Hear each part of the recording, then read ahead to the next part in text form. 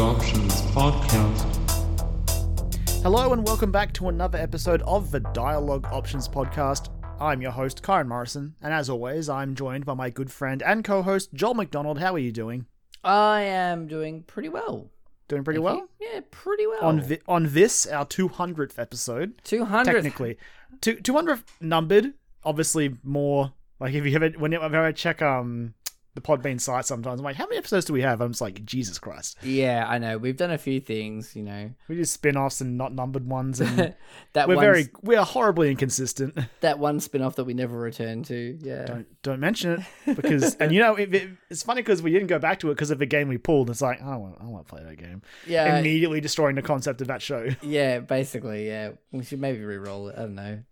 Maybe. Not enough Maybe time. pick a game we want to play. Yeah, true. That's the thing, right? We haven't got enough time. Yeah. Especially not now that because I'm on a good friend of ours family plan for the Switch, I have access to 64 games. And instead of playing so many new games, I was like, look, I'll just play Ocarina of Time again. I'll just play a little bit, and then it turned into a full playthrough, and it's done. Yeah, it happened. No, instead of like playing a new game, I was like, I'll play a comfort food game. Yeah, I mean, sometimes you got to do that. Like, I dipped into Mario Golf, and it wasn't comfort food because I never played it, but I played that a little bit when I signed up on the family plan. And yeah, it was like, this is fun. Like, I could be playing these other games that I've just bought, but you know, This is right here. Exactly, that's it. Now I'm gonna need more 64 games than Nintendo. Like, you need to, if people are paying premium for this, like, you need to hurry it up. No, but they know people will pay premium for it. So I know, but they'll take their sweet ass time with it. Like, I was willing to give them a pass with how they like piecemealed out the Super Nintendo and the NES stuff, you know, because I was like, look, I'm only paying like, what was it, like $20 a year or something to use that online service? Decent. I'm like, no pressure. But now that I'm only chipping in a little bit because I'm part of a family plan. Yeah, but still feel like people who are, imagine being a person who's doing that all on their own for their family, right? And then it's like, here's a 64 game. Oh, when's their next one coming? Oh, I don't know. I don't know. It's fine. Eventually. You'll fucking stick around, won't you?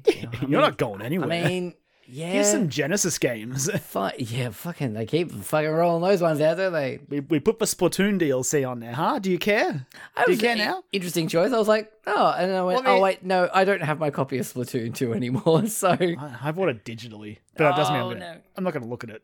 But, hey, it's growing into being more of an expansion pass. But anyway, Joel, that's video game talk. We haven't even done our usual stupid not video game talk, like banter. Like, we're going straight into it. Like, even though we're both, like, you're just back from holidays and I'm on holidays, we're both too eager to get into it. So before we get into that stuff, how are you? How you doing? Yeah, pretty good. Like you said, I just got back from a little family getaway over the weekend. We had an extended weekend holiday away down the coast, and it was fucking great. That's really awesome. Good. It was really good. I had a great time. And I think so did Griffin, so did my wife. So, like, yeah, we all had a really good time. And then before we left for that, we had my wife's on leave at the moment. So I took the day off before we left for our holiday as well. And we celebrated our wedding anniversary. So we went to the Loom in Melbourne.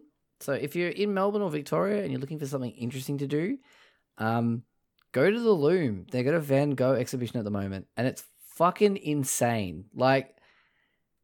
Yeah, like, it's hard, because, like, you hear the concept and you're like, oh, yeah, that's pretty cool. Honestly, I think you see the pictures, it does a pretty good job of selling you on it. It does look very cool. But I understand it looks different in person, but if you want an idea, like, the pictures do a great job of, like, giving you an idea of how good it could be if you were there. So basically, the Loom is this new, like, art gallery space that they've set up at, like, the convention center. And it's like this giant space that has like projectors everywhere. And basically with the Van Gogh exhibition, it's like his works come to life basically around you and everywhere. And they've even got like scents that they pump in as well at some points, which I didn't really smell that much. It just sort of smelled like a convention center. Like it, I think there were some notes. Center or? It's in one of the offshoots. So like it's a permanent setup. It's a permanent, I think they're gonna rotate out exhibitions. Now I don't want to get my hopes up for how cool that could be come October, I think that Van Gogh thing's probably going to be still there. But yeah, man, if they decide to do a collaboration with PAX, that'd be fucking sweet. I think they had a set of Babushka dolls for sale, and they were they were hand painted and the Loom branded on the bottom. So the first one, the big one was Van Gogh, but then they also had Salvador Dali. They also had Andy Warhol. They also had Frida. I can't remember her name. And then a Japanese artist, and I think that was it. But they had these artists that were made for this the Loom Babushka doll set. So my wife was like, and I was like, actually, very good point. That would make sense if that's what they're going to do. And if that's the lineup that they're going to have there, then there's going to be some pretty... Salvador Dali would be a fucking mind trip in there. Jesus. Yeah. It's really cool. But we sat in the cafe. There's a little cafe in there that's set up like the cafe at nighttime painting that Van Gogh did. And you can sit in there and order a drink and just and I sat there and I felt the most peaceful I'd felt in a long time, and it was wonderful. And then after that, I went and saw Doctor Strange. So it was nice. And that is a fun movie. So that was a fun movie. I loved it. Yeah, enjoyed it. But anyway, enough about my crazy weekend. How are you doing, my friend? I'm doing good. I'm also on holidays. I've been on holidays for a week, and so far I've checked off my first goal, which was do nothing, and it's been very good. It's been great. It's been nearly a full year since my last proper spell of leave. So I was like, you know what? This first week I'm doing nothing. I don't care. You can't make me do anything. Yeah, exactly. Fucking A. Yeah, that's awesome. So yeah, all I've done is just hang out, get some sleep-ins, play some games, and now I'm here to talk games as well. One game that I'm only able to really talk about because I had time to play it because I'm on holidays. Hey, I played a few things, so I mean, I've already spoken. Look, I did a full playthrough of Ocarina, but I'm not here to spit hot takes on Ocarina of Time. That game's just a good game. It's a good game. I have nothing to say, but it's going to be that is interesting. That's a really good point.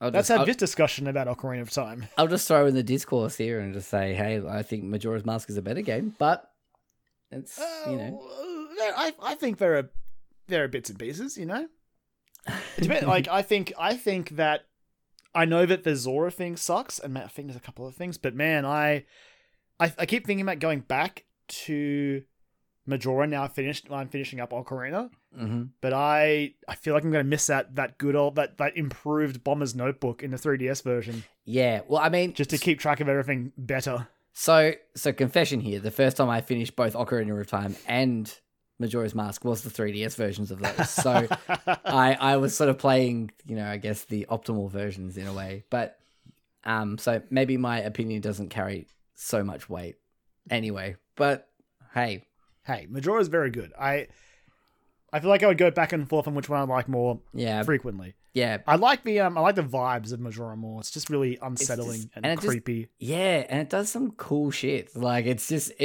for a video game of that time, it does some really cool shit. And yeah, I'm into that like stuff. I said, it's just creepy. It's just really creepy. It is. Fucking moon. The moon, the masks, and you're going to wear masks of the dead characters and yep, time travel, and the music in a lot of situations is and that Link statue that you get the song for in the Stone Temple, which is just God, yes. Which all I think of when I see that now is the Ben drowned.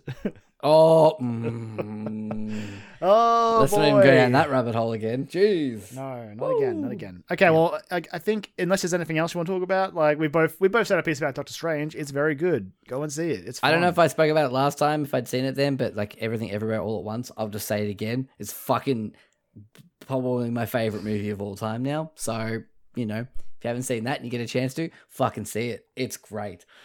Yeah. that's it. Finished Moon Knight. I thought it was okay. It was pretty good.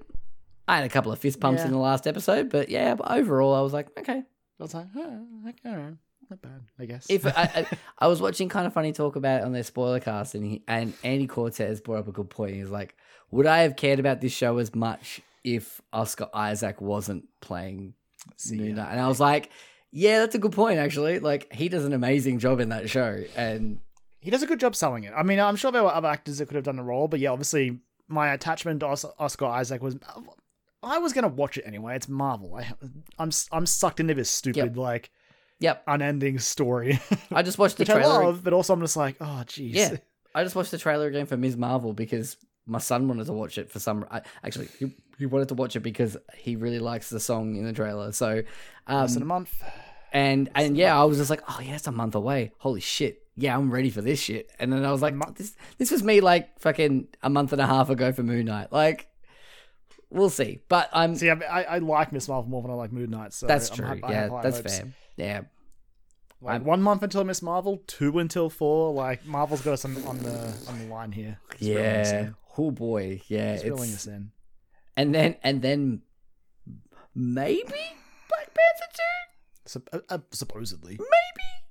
I'll believe it when I see it. I'll believe it when I see it. Like, I think there's a quote going around from Martin Freeman when he talked about how it felt to be shooting it. So, like, there was shooting. Martin Freeman was there. Yeah, well, okay, cool. Guardians 3 finished shooting this week as well. It's wrapped. It's all fucking happening. It's all happening. Anyway, this isn't a Marvel podcast. No, it's not. Sometimes it is, but yeah. Sometimes it is, but like at some point, I think anyone who's got a podcast, it's temporarily like a Marvel podcast. It's some sort of... Such is the effect of Marvel. If you've got some sort of like pop culture like related podcast, then yeah, Marvel will bleed its way into there somewhere. You probably touch on Marvel. You can't escape them. So that's why it's better to sometimes just embrace it. Exactly. Yeah. Run with it. Just go with it. We eat it up. We do. Anyway, I think it's time for us to move on to the quest log. Mission completed.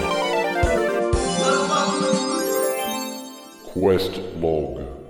So the quest log is, of course, our what we've been playing segment, where we just talk about the games we're playing. And as I mentioned, I've actually been able to play a game because I'm on holidays. But is there anything you want to talk about, Joel, before? Because I've only played one. So I've got one game I'm going to talk about. Well, I'll kick it off by saying I think it was like 3 or 4 days after we recorded the last episode, I have finished Elden Ring. Congratulations, Joel, you did. Yes, thank you. I always believed. Thank you. Yeah, no, it was a roller coaster of emotions getting there, but yeah, I mean, spoilers. I think I almost feel like at least if you listen to this show, yeah, you might be outside of a realm of spoilers. I mean, if you care, I guess skip ahead. Yeah, skip ahead a little bit. But like, I beat Melina in a night and fucking shocked myself. And like, I might have cheesed it in some ways. I might have had Tish. Might have done a lot of the heavy lifting, but even then, like, I still did it. And are you kidding me? Like I love Tish, but Tish can be a burden in that fight sometimes. Yeah, well, yeah, I had that, and there was something else I was using as well that was sort of I ended up leveling up the Rivers of Blood katana. Oh, okay. Yeah. And so yeah, hey, if it works, it works. Look, no judgment here. If it works, it works. I exploited a strategy that I heard worked, and it does work. It worked better. I can't be too salty because Melania herself is exploiting a lot of things. So yeah, exactly. I was like, well, if you're going to do that shit, then I'm going to fuck around and just wail on you with my fucking bloodloss sword. But yeah, I was pretty stoked. So once I did that, I was like, all right, okay, cool. That was the hardest part of that game. And I will not hear anyone say otherwise to me. Like nothing I did in that game was harder than beating Melania. Nothing held me up for as long. Like there are bosses that I would sit there. I would fight for maybe an hour, but I would beat him. I'm like, oh, that's done. Okay. On we go. Yep. Melania was just like, no, you're staying here. Yeah. For like the next several hours, and also a second play session. I'm like, yeah. Yes, Melania. Well, yeah, and like I said, I did exploit it a little way, but I used the tools that the game gave me, and that's and also the information of the internet. I'm a bit bummed you missed the cool dragon fight, but that's fine. I'm a bit bummed about that too. I did end up going and watching it, and I was like, oh man, fuck. You just basically fight King Ghidorah with 2 heads. It's amazing. Yeah, I was like, this is fucking rad. I was like, oh, I'm sad I missed that. Teleporting dragon which shoots like 2 massive lasers out. It was fucking awesome. Like, but anyway, I was like, I've seen it. Okay, that's fine, I guess. But I got to the end and I was like, oh, I started trying to take take on the end of that game. And then it got to a point where I was like, oh, I'll have a couple more goes and I'll go to bed. And then like I got through to like the second phase and I'm like, okay, cool. A couple more goes and I'll go to bed. And then on my last, like second last or last try that I was like, I'll probably go to bed after this. I managed to just sort of, it clicked. I saw the code. I saw that I was like Neo in the, like as cliche as it is, it all just clicked for me. And I was like dodging left, right, and center, and I was getting in there, and like I managed to. Tish was alive still, and I'm like, okay, cool, here we go. Like we're doing this, and then I like got that health bar down to a little bit left. Got those last couple of hits in it, and I said out loud to myself in my lounge room, going, "Holy shit, I did it!" Like, and then put the controller down. Well, selected my ending, and which I didn't realize that's what I was doing, and then put down the controller. I'm not unhappy about my ending. Let's put it that way. But Elden Lord's it's so boring. I know it's pretty cliche, but I'm like, I kind of fucking wanted to. I did all the work. I went to the stars with Rani. Yeah. No, I did that as well. Like, and I did all the endings, but that's the one I left till last. I'm like, no, this is the ending I want to be my last thing in the trophies. Although having said that, like the Frenzy Flame ending is pretty fucking the crazy. Bad guy ending. Oh yeah, like and like that little. I burned the world. Yeah, exactly. I burned the world down. Spoilers. Yeah, exactly. And then having fucking what's her name? Just be like, cool. Only if you do that specific. You have to make sure that you have the Frenzy Flame locked in after the Fire Giant. If you do it after that, you don't get that cutscene. Right. It's important to remember that. If you want to go for that. Like, it's very dependent on that. On like, you have to actively betray her first for it to reach that point. That narrative line, I would love to see that continue. That would be fucking I want cool. a DLC where I play it's Sekiro style, so I play as Melina, like no customization, just make her better. Yep. And just give me that. That's what I want as my DLC. That'd be fucking sick. I'm ready for that DLC, by the way, from Software. You want to get that announcement ready for Summer Game Fest? I've got my money ready for you. I mean, maybe, could be, but yeah, I finished Elden Ring, and then when I finished that, I was like, cool, what do I play now? And like a week before that, Life is Strange 2 Colors came to Game Pass, so I was like, well, that's what I'm going to play next.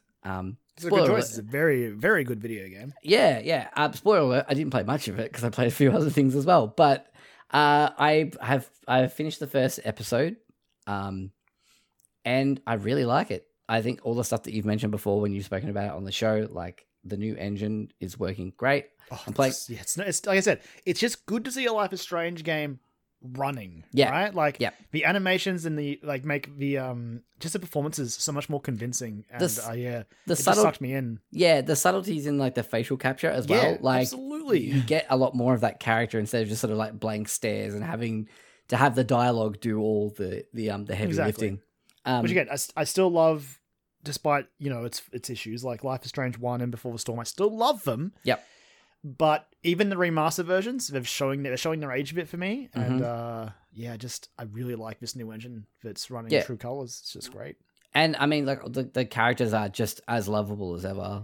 And hey, I still have Haven Springs. So cozy. Yeah, exactly. It's just a place I'm like, I want to fucking go there. That sounds great. Like it's I'd just chill out there. Go to a record store. Yeah, fucking A. And you give me the option to sit down and listen and sit at the listening post and listen to an entire indie record. It's so good. Fuck yeah, I'm gonna sit there and listen to an entire indie record. I put the controller down. I'm just like, and not only did I do that because like I was like, yeah, I've got something I'm gonna listen to this. It's a fucking great song too. I was like, this is awesome. Like in True Colors more than any other Life is Strange games. Obviously, there's always those moments where you can sort of sit down and just like chill. But I would exploit it constantly in True Colors, and I would sit there for like several minutes and just vibe. I would just like the soundtrack's that good. I would let it if in the times where like the when you first get to Haven Springs and you can like look out over off the bridge while you're waiting for Gabe to show up and like I let it go through the entire cycle and then into the next cycle. I'm like, all right, cool. Now I'm ready to move on. Like it was at least like the full length of the song. Yeah. And I'm like I find I'm like reading more of the text messages and things like that a lot more as well, and like the Haven Springs Facebook. It's a pretty good read. There's some good stuff in there. There are some really funny moments in there as well. Mostly at Gabe's expense, but yeah, and I won't go into spoilers, but I'm like, it was like playing the game. I'm like, oh, this is lovely, and then something happened, and I was like, oh god, that's right. I'm playing Life is Strange. Yeah. Like I said to you, Joel, like you knew it was coming, but like it's how quick it happens. That even when I was playing, I was like the game. I was just like, what? Whoa.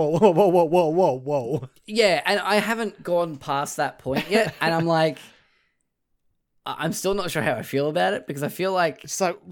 But I do appreciate how quickly it happens. You don't even get a chance to. You're just like, shit. And you don't even get to see Alex react either. No, it's like you'll get a good idea of her headspace though. But like in the moment, it's just like it very much I think wanted to focus on the moment because obviously, again, without spoiling anything, other characters that are there, it cuts it there. I think so. You get a second to sit there and be like, all right, so here's where's Alex is at, but where's the other character at as well? Because there's obviously another character there. But it's I love it. I love True Colors. It's a great game. Yeah, I'm very much enjoying it, and this week I'm hopefully going to get back to it, and maybe knock over another episode or two, when I get some time. But it's sitting there ready to go, and like I'm playing on the Xbox Series S, and it runs pretty well. Like it runs. Yeah, it's stable. Let's put it that way. And I'm not saying that in a bad way, being like it's stable, barely. Like it's fine. It runs fine. Like you could play it.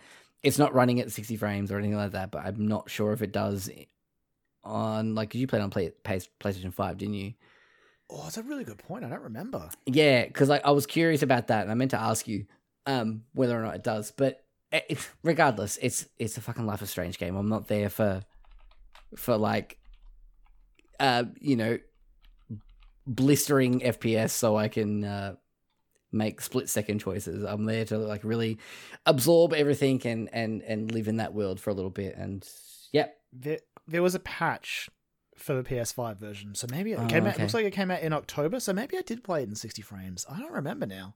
That's how much it mattered to me, I guess. Yeah. Well, I wasn't in it for the frames, the frame rate. I was in it for the story and the characters. Exactly, and like all the the writing's great. It's just even the little Alex talking to herself in her head. I really like the. Well, it's not spoilers in the trailers, but like the empath stuff, I really like how that's used. Yeah, I enjoyed it as well. At first it's like, okay, cool, interesting, There are some, again, without giving anything away, there's some very interesting uses of the power in the late episodes that honestly, like, I would sit there and be like, I don't know what to do. Yeah. Here. Well, I mean, even some of the choices that gives you in the first episode, I was like, oh, there's one in particular that, like, because I kind of knew where that narrative thread was going because of trailers and things. I was like, oh, what do I do here? And I'm like, I sort of put myself in Alex's shoes and went, I would go with this option because I feel like this is how she would think about things. I'm excited to get back to that eventually. Hopefully this week.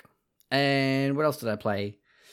I played a little bit of Loot River that came out, like it just dropped on Game Pass last week or the week before. Last week. I was like, hey, Loot River's out. And I'm like, oh, that's that really cool indie game that I saw a trailer for, like, I think at an Xbox press I feel like, year. Joel, I hear that sentence from you a lot. It's kind of my fucking MO. But, it was, so Loot River it's like a top-down dungeon crawler roguelike. So again, it's speaking my language, but, it's entirely your shit. Yeah, exactly. But the hook with this one is, there are certain, most of the map is set based around like tiles that when you walk onto them, you can use the right stick to manipulate them and maneuver them like left, right, up and down. So it basically becomes Tetris in sometimes, and eventually as you go through it a little bit more as well, it really sort of like, there will be like, cool, you need to get through this part here, but to do that, you've got to sort of almost do, and I hate these normally, but for some reason I liked it in this, like those like tile shifting puzzles.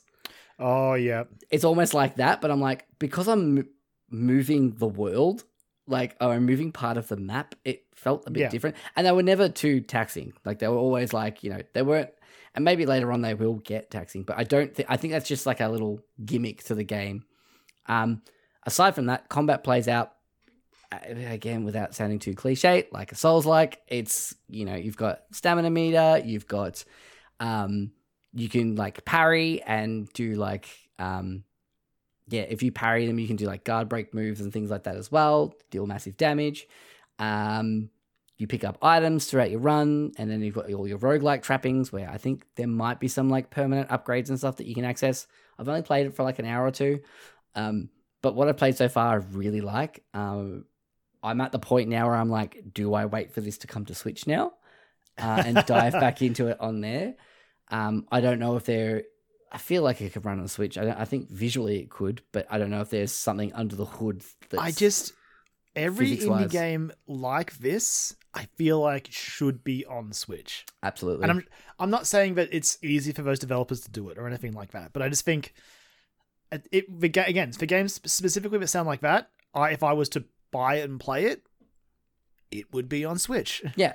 So, like, I mean, look, put it this way. Like, if this game had come out, like, launched on Switch, it would have been the game I played in my downtime of a night on my holiday away this weekend. Yeah. Like, it would have been the only game that I played.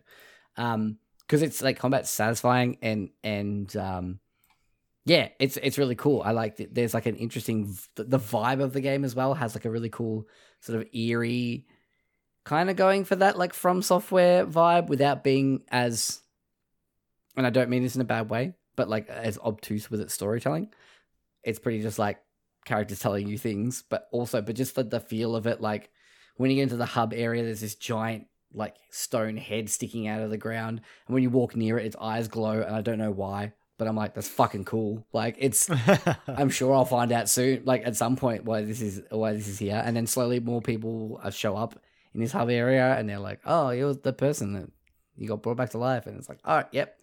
So like, it's got that feel of like mystery and danger and eeriness that I sort of associate with like From Software games. But so yeah, it's out on Game Pass at the moment. I think it's on PC as well.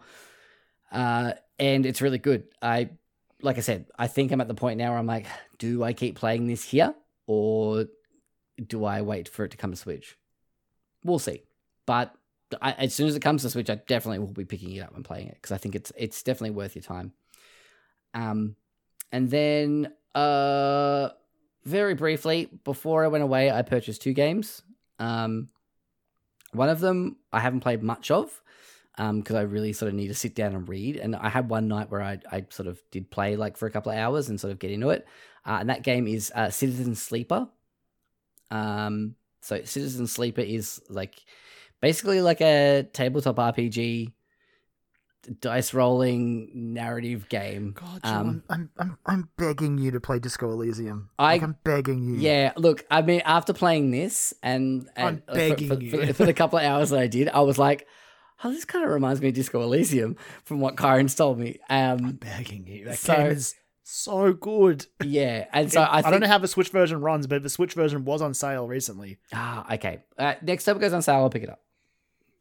And I'll put some time into it. But so good. Citizen Sleep is really cool. It's like set on this sort of like a floating ring space station thing, and you play like as a character called like a sleeper. Which from what I've gathered from the storyline so far is pretty dense. Is that sleepers are sort of you are being kept in like a facility somewhere by this like, evil megacorp or something. If you haven't guessed already, it's very cyberpunkish. And you like they project your consciousness into like shells basically, and they're known as sleepers. And basically you've been trying to escape, and you finally have, and you're on this space station. You're trying to figure out. I don't know what yet, because I've only played for a couple of hours. But basically, it's sort of like a day cycle. You can do a certain amount of actions within a day. to do certain actions, sometimes you'll have like a dice pool at the top, and it sort of, when you wake up for the day, it rolls those dice, and it's like, cool, you've got like a 2, 3 6s, or 2, a 6, and 2 5s or whatever. And you can go to different areas around this space station and spend those dice to potentially successfully or unsuccessfully complete tasks and get more information, and sort of play out your character and build your adventure and find out more what's going on in the story. It's a fair bit of reading. And so if you're not into that, it's probably not your game. But if you're into tabletop RPGs, you're probably into that. So, this is very much like that. And I did have the thought of, like, from what I have seen and what I have heard about people talking about Disco Elysium, it feels very similar. God, Disco Elysium is still the best written game I've played. Yeah. In so many years, it's not even funny. I feel like this one's being very, like, we want to be like super like heady sci-fi cyberpunk, and it's doing that pretty well. But like for a dummy like me, sometimes I'm just like, what? Okay, cool. But it's really cool. The character art for like the different characters that you talk to and your own character is really cool. It's almost got like a anime graffiti hand-drawn scroll style to it. It's really cool. But yeah, if you like some like fun cyberpunk sci-fi stuff, and you've played Disco Elysium or you like that kind of game, I feel like, Citizen Sleepers are definitely worth checking out. And if you haven't played Disco Elysium, once again, let me remind you to play Disco Elysium. It's been several years now, so I feel like most of the people who wanted to would have. But just in case there's some stragglers who haven't played it yet. It's me. It's so good. Yeah. It's so good. I believe Citizen Sleeper is also on Game Pass at the moment as well. So if you have Game Pass and you're like, that sounds interesting, but I don't know if I want to drop the cash on it, do that. I was just looking for something else to play apart from this other game that I bought on Switch over the weekend, and I ended up playing this game more. It's a very old game. It's called Rogue Legacy. It's another roguelike. It's one of the roguelikes that people put up there on the pedestal with things like Binding of Isaac and Enter the Gungeon and all those. I played my fair share of Rogue Legacy when it was a Plus game on PS4. Yeah, I played it on Vita a fair bit. Like the first time I played it a lot on Vita. It was on PS4 or PS3. I don't even remember now. It might have been a cross-gen one. Let's have a quick look. How old is this game going to make me feel? It's fairly old now. I know that. It's the reason I started playing it is because Rogue Legacy 2 just came out of early access. Oh. How long ago was it, Kyron? Oh. It's saying here that it came out in 2013. Oh my god. So nearly 10 full years. Oh my god, Jesus. So I do feel old. That's great. Awesome. Watch me shrivel up and die like one of the skeletons in Raiders of the Lost Ark. Jesus Christ. Yeah, so I picked it up because Rogue Legacy 2 just came out and it's on Xbox and PC only at the moment. And I was like, Rogue Legacy, that's a roguelike that I never made a lot of progress in. So I was like, I'll see how much it is on the Switch. It was going for $5. I had like 750 gold coins. So I'm like, I'm going to get this game for free. So I did that. And that was the game that I played most in my downtime over the weekend. What a twist. Just because it was a roguelike, I could chuck a podcast on in the background so I could listen to Kind of Funny talk about Doctor Strange and the Multiverse of Madness, which is what I did.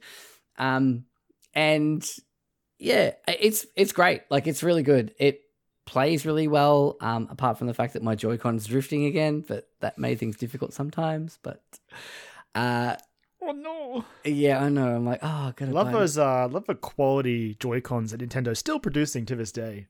Well, this is after I'd already replaced the stick in it. I've already done it. I've already done an autopsy on that. Not a day goes by when I'm using my fancy Switch OLED in handheld. I'm like, any day now, these could start drifting. It could just happen. And it breaks my heart. I'm like, I fixed it the first time. I was like, I did it. Awesome. I did it. I fucking, fuck you, Nintendo. I stuck it to you. And then they're like, nah. And the Joy-Con said, do it again. Nah. Go spend another round 2, baby. Another $7 on gear to fix it. I mean, technically, I guess it's still cheaper than another $110 or $20 odd dollar. It is, and Joy-Cons, but they're going to drift anyway. They're going to drift anyway. Exactly. And if I fuck them up, then it's like, well, then I'll go buy the fucking 121. But if I can cross fix that bridge when you get to it. Exactly.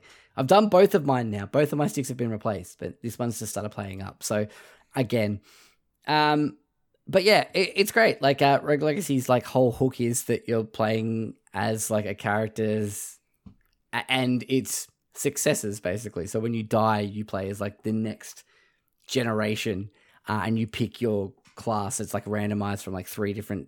You get 3 different like randomized options basically, and you pick your character and you go through and try and get through this dungeon, castle / forest / tower / dark depths of hell. I've made barely any progress. I've unlocked characters and I've made fair progress to like, it has this really cool thing when you finish a run, you go to like, you have like this sort of castle overworld thing that you can, which are all your permanent upgrades. So that's where you can unlock characters. And when you unlock, like put 1 point into one of those areas, it'll maybe sprout a couple more options for different things. And then you can get all different kinds of things like, there's stuff like Death Defy. So it gives you like a very small chance, like a percentage chance of when you get killed in a dungeon, you come back to life with like, I think 30% health or something like that. So you can sort of like bamf out and try and heal up a little bit and whatnot. And then you can upgrade like your base weapon stats and magic damage and health and mana and all that kind of stuff. And then, yeah, like speaking of like writing in games, there's not much. I mean, there's a fair bit of writing because there's journal entries that you pick up and they're pretty good. But like the flavor text on some of the like different modifiers that you'll have to your character are really interesting and really fun. Some of them have no gameplay impact at all. And I think there's one, I think that this was the game where they put it in there just as like a bit of a fuck you for people. Your character can randomly just be attracted to the same sex. It'll just be like, cool. It's like, it'll be a male character and it's like trait, like gay. And it's like, you are a fan of the man and that's it. There's no gameplay or mechanical reason for that trait, but it's just there to just be like, yeah, your character's gay. And it's like, sick, awesome, let's go. Like, I love that. It's really, really cool. But yeah, and it's a fun game. I haven't beaten any of the bosses yet. I've tried. I got really close with the first one the other night. And then yeah, got a little bit too cocky. I was like, I'm doing it. Oh no, I'm dead. Okay, cool. Well, back to square one. Oh, I blew it. Basically, yeah.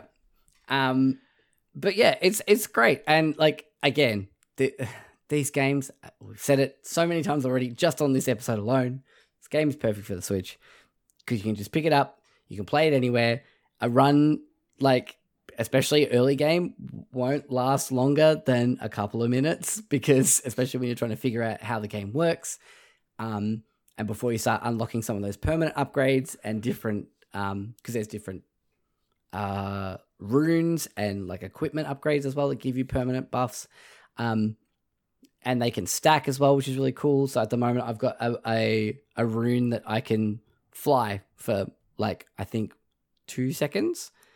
So basically when I jump in the air, if I hit it again, I can fly and just fly around, which is really handy. And then I've also got like, HP and MP like drain. So like when I kill an enemy, I get like a tiny little bit of health and mana back. So once you start sort of getting into it, I guess it's just getting over that initial wall of like, getting enough money to start unlocking stuff. It's the same as like a lot of roguelikes, really. Yeah, it's a lot of like beating your head against a brick wall. But like if you like doing that sort of thing and you like playing these sort of games, it's a 2D side scroller, by the way, if you don't know what Rogue Legacy is. If you like doing those, then you've probably already played it. But if you haven't, Rogue Legacy is definitely worth looking at. It's sort of one of those like grandfathers of the rebirth of like roguelike games in the indie space these days. But I feel like when the first Rogue Legacy came out, the space wasn't so crowded, which I think is why even I played it, even though Yeah. I never have a high success rate with these kind of games. But I remember liking the first Rogue Legacy, and I had been curious about the second one, but yeah, only on PC and Xbox. So Yeah. just hanging out for that Switch release. It's great. And like, you know, anytime I hear, if I see anyone saying like, you know, oh, another roguelike, and it's like, well, yeah, but then without having the market flooded with different things, we wouldn't get Hades. So, and we have Hades now. And it's the best roguelike. It is the best roguelike. It is the most accessible, and it is the best roguelike. I briefly tried Curse of the whatever gods. Curse of the Dead Gods. Yeah, played it for like 20 minutes. I was like, nah. I had to go. I did the same thing on Game Pass when it came out on there, and I'm like, this is really good, and it's in my wish list on Switch. I'm like, I could get into this, but it's like the opposite of Hades, where Hades is very like forgiving in some ways, in some aspects, and that like death is sort of like, you know, a chance to learn new information or get some new upgrades or whatever. Whereas that's just like, cool, you're doing really well in this run. Let's give you 4 curses, like, and make it even harder. You progress through a room. Here's a curse. What? Yep. What? Wait, hang on. I succeeded. Yeah, you succeeded. So here's a curse. It's like a roguelike for people who like just being kicked in the face and just punished for your success. I kind of liked it. I liked the vibe of it, and I liked the setting. I couldn't stand the controls. The controls just bugged me. Yeah, it's not perfect, and I think that's why I haven't bothered to revisit it again. But anyway, Rogue Legacy is definitely worth your time. Like, I don't think it's on sale anymore on Switch, but it was going for like $5, but it's pretty regularly on sale. It'll be $5 again. Yeah, like, and I'm like, $5 for that is pretty good. That game is sale bait. Oh, absolutely, yeah. Chuck it on your wish list and keep an eye on it. Yep, it was funny because like I saw that they were having like, you know, the action-packed sale on the Switch, and I was like, oh, cool. And I saw about Rogue Legacy 2, and I'm like, oh, it's not out on Switch yet. I wonder if the first one's on sale because, you know, second one's out. Maybe they're doing a sale on the first one, and yeah, it was just like it's 75% off. I'm like, cool, thank you. But yeah, I think that's my gaming. Your grab bag? My grab bag of shit that I've just been fucking around with at the moment. So tell me what you've been playing, Kyron. Well, while you were going, actually, I do remember 2 things I want to quickly bring up before I talk about the main game. I have finished Kirby. Well, I mean, I finished Kirby. I reached initial credits on Kirby. Now I'm going through the pain of 100%ing it to fight the true final, whatever boss that Kirby games love having. It's like, oh yeah, cool, I beat King DDD. Now fight this nightmare god. Cool, sounds about right. Yeah. All fine, all good. But yeah, Kirby's still very good, and I have been actively participating in the last week in the Guardian games in Destiny 2. I did say that was happening. Desperately trying to help the Titans win, failing miserably because who am I kidding? It was always going to be the Hunters or the Warlocks anyway. Seems like the Warlocks have got this pretty much wrapped up from what I saw. Well, week 1 they did. They had the crowd behind them because everyone was, I think, don't quote me on this, I could be wrong. I feel like the Hunters won the last one of the last 2, so everyone's just like, and the Titans have won as well, but the Warlocks haven't. So everyone was jumping on their Warlock accounts and bringing them up. Right. But that's been fun, just like running strikes, banking medals, and the tower looks glorious, and there's a bunch of very cool stuff. It's very risky in the Silver Store, but that's been a good reason to continue grinding out just the last 3 weeks of this first season of Destiny 2, The Witch Queen, and then on to the second season. So who knows what that is? They haven't announced it yet. Still season 17, like season of the Redacted, but that's been great. But the main game I've been playing is Ghostwire Tokyo, which I only picked up because it was like half price on Amazon. I was like, I got like a week. I got like a month off. I'll pick up Ghostwire Tokyo. I'll give it a shot because I was always curious about it. But the more I saw of it, I was like, I don't really want to buy it at full price. So, you know, I want to get this on a bit of a discount. and if I'm being completely honest, it was a good call. Okay. All right, cool. Look, I'm liking it. It's a fine game. Maybe too much of a game. Because like I knew, so if you don't know what Ghostwire Tokyo is, Ghostwire Tokyo is a first-person game. I would say the closest comparison would be an FPS, really, because you are largely going to be running around and shooting magic out of your hands, or cool like Naruto, like hand, like Doctor Strange sometimes, like hand movements, or a bow. So I would say that's probably the closest thing. But the main hook really, because that stuff is all pretty cool, but it's also just about running around a haunted Tokyo and busting spirits and ghosts. And that's just cool. Like, it's a cool thing. I love doing it. A haunted, deserted Tokyo too. Like, it's deserted. Well, yeah, because to give an idea of the start of the plot, basically how this game starts is your character is literally in like a fatal accident, and this other spirit jumps into your body, who you soon learn is like connected to the main baddie and a whole, and obviously the bigger picture situation. But you only really survived because this guy possessed you and he kept you alive. And now, and it starts off very much like antagonistic, him being like, I can take control of his body if I want. And you're like, no, don't. And you sort of butt heads for a bit before, having a common goal to work towards. And then it's sort of grown from there. But there's this big baddie who is in the cover art you see plastered everywhere with his fucking mask on. Has basically managed to like bring in this fog that's turned everyone, like basically stolen the souls and the spirits of everyone in Tokyo. So you'll see like piles of clothing scattered everywhere through the city in various places, streets, shops, toilets, stairwells and stuff like that. I still remember that initial reveal trailer of like just people disappearing and like going, whoa, what the fuck is this? This is crazy. And you're like, you find notes and stuff and it's like, I wouldn't say it's mind-blowing, but it's interesting sometimes to read a text message that's talking about how they're inside a building and because the fog obviously didn't just appear, it moved in. So they describe the process of being inside a building and seeing the fog coming in and just like people vanishing and their clothes just sort of falling to the ground. And it's interesting. Yeah. It's in it. Like, so what I love about this game is genuinely the vibes are very much a vibe that I love. Like, I'm running around this haunted city that's Tokyo, so of course I love it. Like, who doesn't want to, run through Shibuya Scramble, like a Scramble Crossing, busting spirits? It's just a fun thing to do. Fuck yeah. But Japanese Ghostbusters, fuck yeah, let's go. Yeah, really, with like, again, cool Naruto hand singles where you like shoot like magic. It's great. Sick, and then like you rip their cores out with it. Like, again, no joke, it's after watching Doctor Strange, I was like, oh, that's what it reminds me of. Right. Because you like shoot at this like orange like string light and you sort of like rip their cores out with hand signals. I'm like, just trying to see Doctor Strange. Fuck yeah. But the problem comes into it that it is open world. Okay. And that is where I feel like, I'm like, okay, I really wish this wasn't open world. Because, and again, it's entirely my fault. I don't have to play it like this. But it's filled with like things to collect and you've got to... I have a love-hate relationship with one of the collectibles because basically one of the things you can do is you can go and you can save basically all the souls that have been taken in Tokyo. Like, they're scattered throughout the entire city. Right. And there's 250,000 of them. And you get them in batches of like 100 or 700, depending on what activity or what one you find. So you don't go 1, 1, 1, 1. Okay. But basically it's kind of cool. I kind of love the idea of doing that, like going around and getting all these spirits back, but also I hate it so much. Like, I open up my cool, I just banked like, because you've got these little paper, I'm forgetting their names, like these little paper things. Are they on this Wikipedia here? No.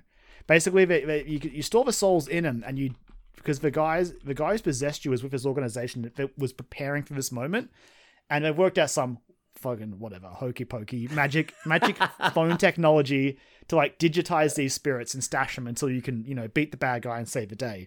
So that's what you're doing. You're basically transferring these spirits into the phone, and I love the idea of doing that for everyone in Tokyo. But I will do a massive drop. I'm like, cool. How did I do? And I open up my map. And it's like, cool. You saved like what? Maybe 1,000. Like 1,000? Oh god. There's so many more than that. Oh. And again, like I said, there are some times when you do a particularly, like if you do a hard side quest, you might get 1,500, or you might do a big fight on the rooftop and get like 3 or 4 batches of 700. So it adds up. But it definitely at some points feels like a snail-paced crawl where I'm like, I love this idea. I just wish it was executed better. Yeah. Because goddamn. It's hard though, because like it seems like they've committed to the idea as like, no, you're saving all of Tokyo. You're saving all of Tokyo. And like, you don't have to. To be fair, you can ignore them. You don't have to do any of this, which I would kind of be curious to see if it's got a unique ending for that. I don't know. It'd be funny to get them and be like, cool, well, you won. But you didn't save anyone, so yeah. I don't know. You're kind of a dick, I guess. Half the city is still gone. Like, just gone. Like, there is a trophy that specifically mentions, like, beat the game after saving all the spirits. So I'm guessing there's at least a different ending for that. But I would be curious to know if you can get a unique ending for just being like, screw it, I'm not going to help anyone. Right. But it's filled with, like, just Japanese culture and mythological stuff with a lot of these spirits as well. Like, I would be like, is that a real thing they had? And I would Google, I'm like, Jesus Christ, it was. That shit is fucked.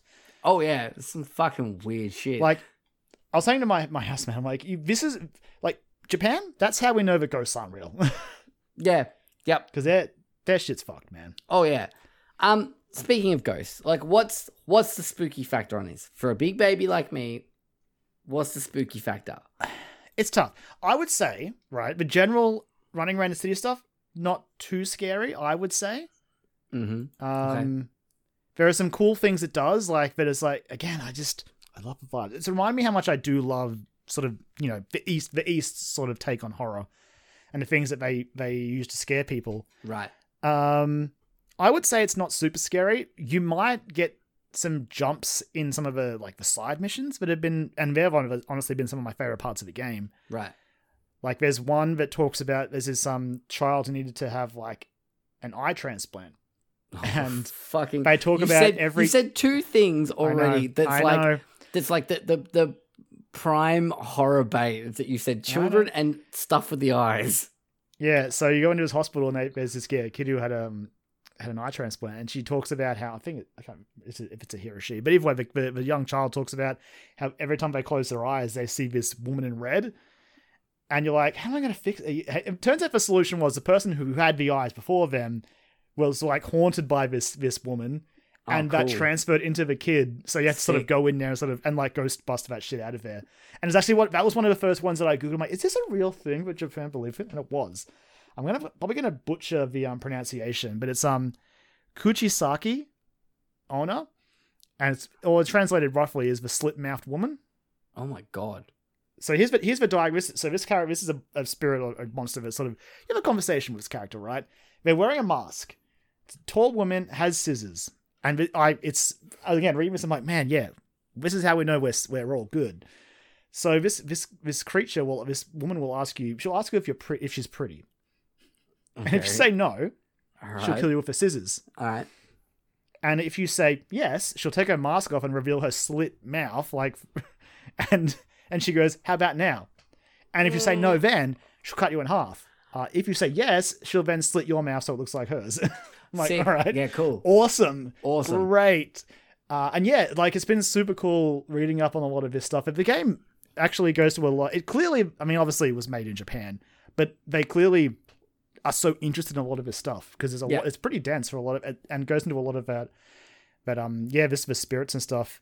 And it's, on top of that, you know, they all sort of turn into the same dumb thing, which sucks. Like, because it has a skill tree as well because it's open world. Because of course it does. Exactly. Of course it does. And like, I don't feel compelled to do any of the upgrades, but I'm doing them anyway, which is disappointing. But sometimes the skill progress will be up like blocked by little magamatas, I think they're called, which are little charms. Mm-hmm. And you get them from a variety of things. And it was one thing where I thought it would be cool if they were different, but they're not. And again, they incorporate a lot of like Japanese mythology into it. There's like yokais and kodamas and all sorts of always, and kappas, and they're all really cool when you get them in different ways, but they all turn into that one thing that you then just use to unlock skills in your skill tree. I'm like, right. There's a lot of stuff that I love about this game. And I feel like if I was to fix it, I just would not make it open world because it's there's cool stuff here. Make it craft. Yeah, I guess.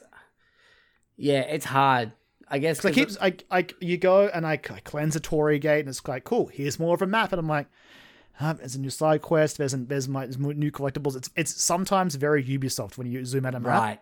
Yep. And it's just like, I don't know. I wish it had been done differently because at its core, I love this game. I genuinely think it's very good. I just think that maybe there's too much. Like, it's too packed and it could have been a bit slimmer. And maybe it's been a bit more direct. But yeah, I don't know. I haven't finished it yet. So I'm in like chapter 3 and I think there's like 6 or 7 chapters. Okay. But I keep getting distracted because I'm saving all these damn spirits. So I'm like, you know what? I'll do a story mission tonight. I'll rescue that spirit. I'll go get Fat Spirit up there as well. There's one on that roof. I'll get that. And the next thing I know, I've like been daisy chained several blocks back, and I'm like, shit. Yep. That I guess I'll go bank these spirits and then start again. Yep. No, that sounds about right. But again, I do like the game. Tokyo looks incredible. The spirits are great. Like all the classics are there. Just like the creepy, like the guys in suits with umbrellas that have no eyes but have a mouth. There's like headless schoolgirls running around.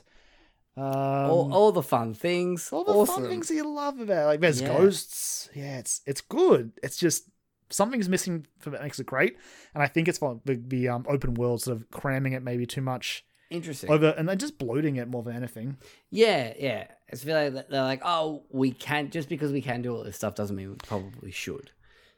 And it seems like they were trying to do that to service the idea of like, I know you said it's optional, but like you're trying to bring back everyone.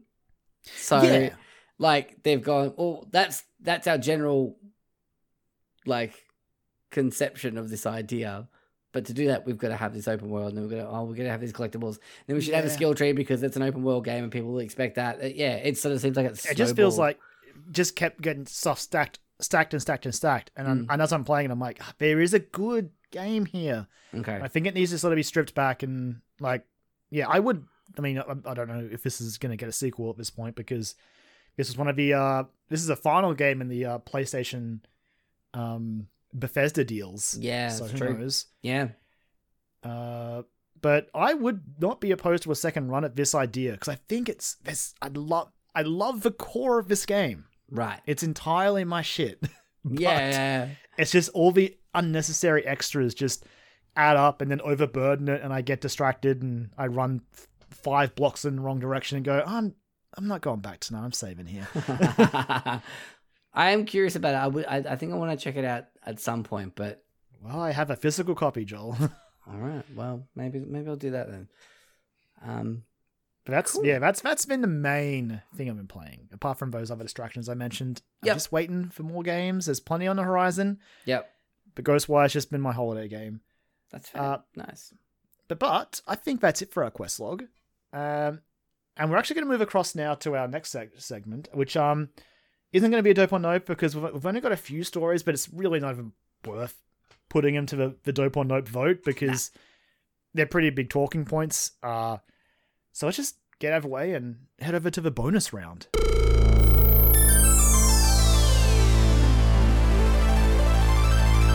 Bonus round. So our bonus round is, of course, whatever the hell we want it to be. And as I said before, the transition, we've got stuff to talk about here. Yeah. And there's no point dope or noping it because it's one very big story and one thing we're both pretty excited about because we love this particular aspect of June. Yes. Yeah. So first up, we've got a relatively big bombshell. This dropped on, it was just last week. And that is Square Enix sold off most of its Western studios. Yeah. Notably Crystal Dynamics and Eidos. Mm-hmm. It's not, I don't think it's surprising, but I still think it's big. Like when I saw videos, it was one of those things that when I read it, I was like, wow. I mean, I get it, but wow. And there are some like extra factors to it as well. Like, so they sold it to Embracer, who, yes, they are they've built themselves up a nice tower of classics. Yeah, they have. So most noticeably, I think they've bought like Gearbox, and I'm trying to figure out who else they bought as well. But I'm gonna pull up their Wikipedia page because they own a lot of stuff now. They really do. They own quite a lot. And also, like on top of that, they purchased these Western studios and over 50 intellectual properties for $300 million, which is, in the grand scheme of things, not a lot of money, really. $300 million for Tomb Raider. Yeah, Tomb Raider, and then Deus Ex as well. Like Deus Ex, yeah.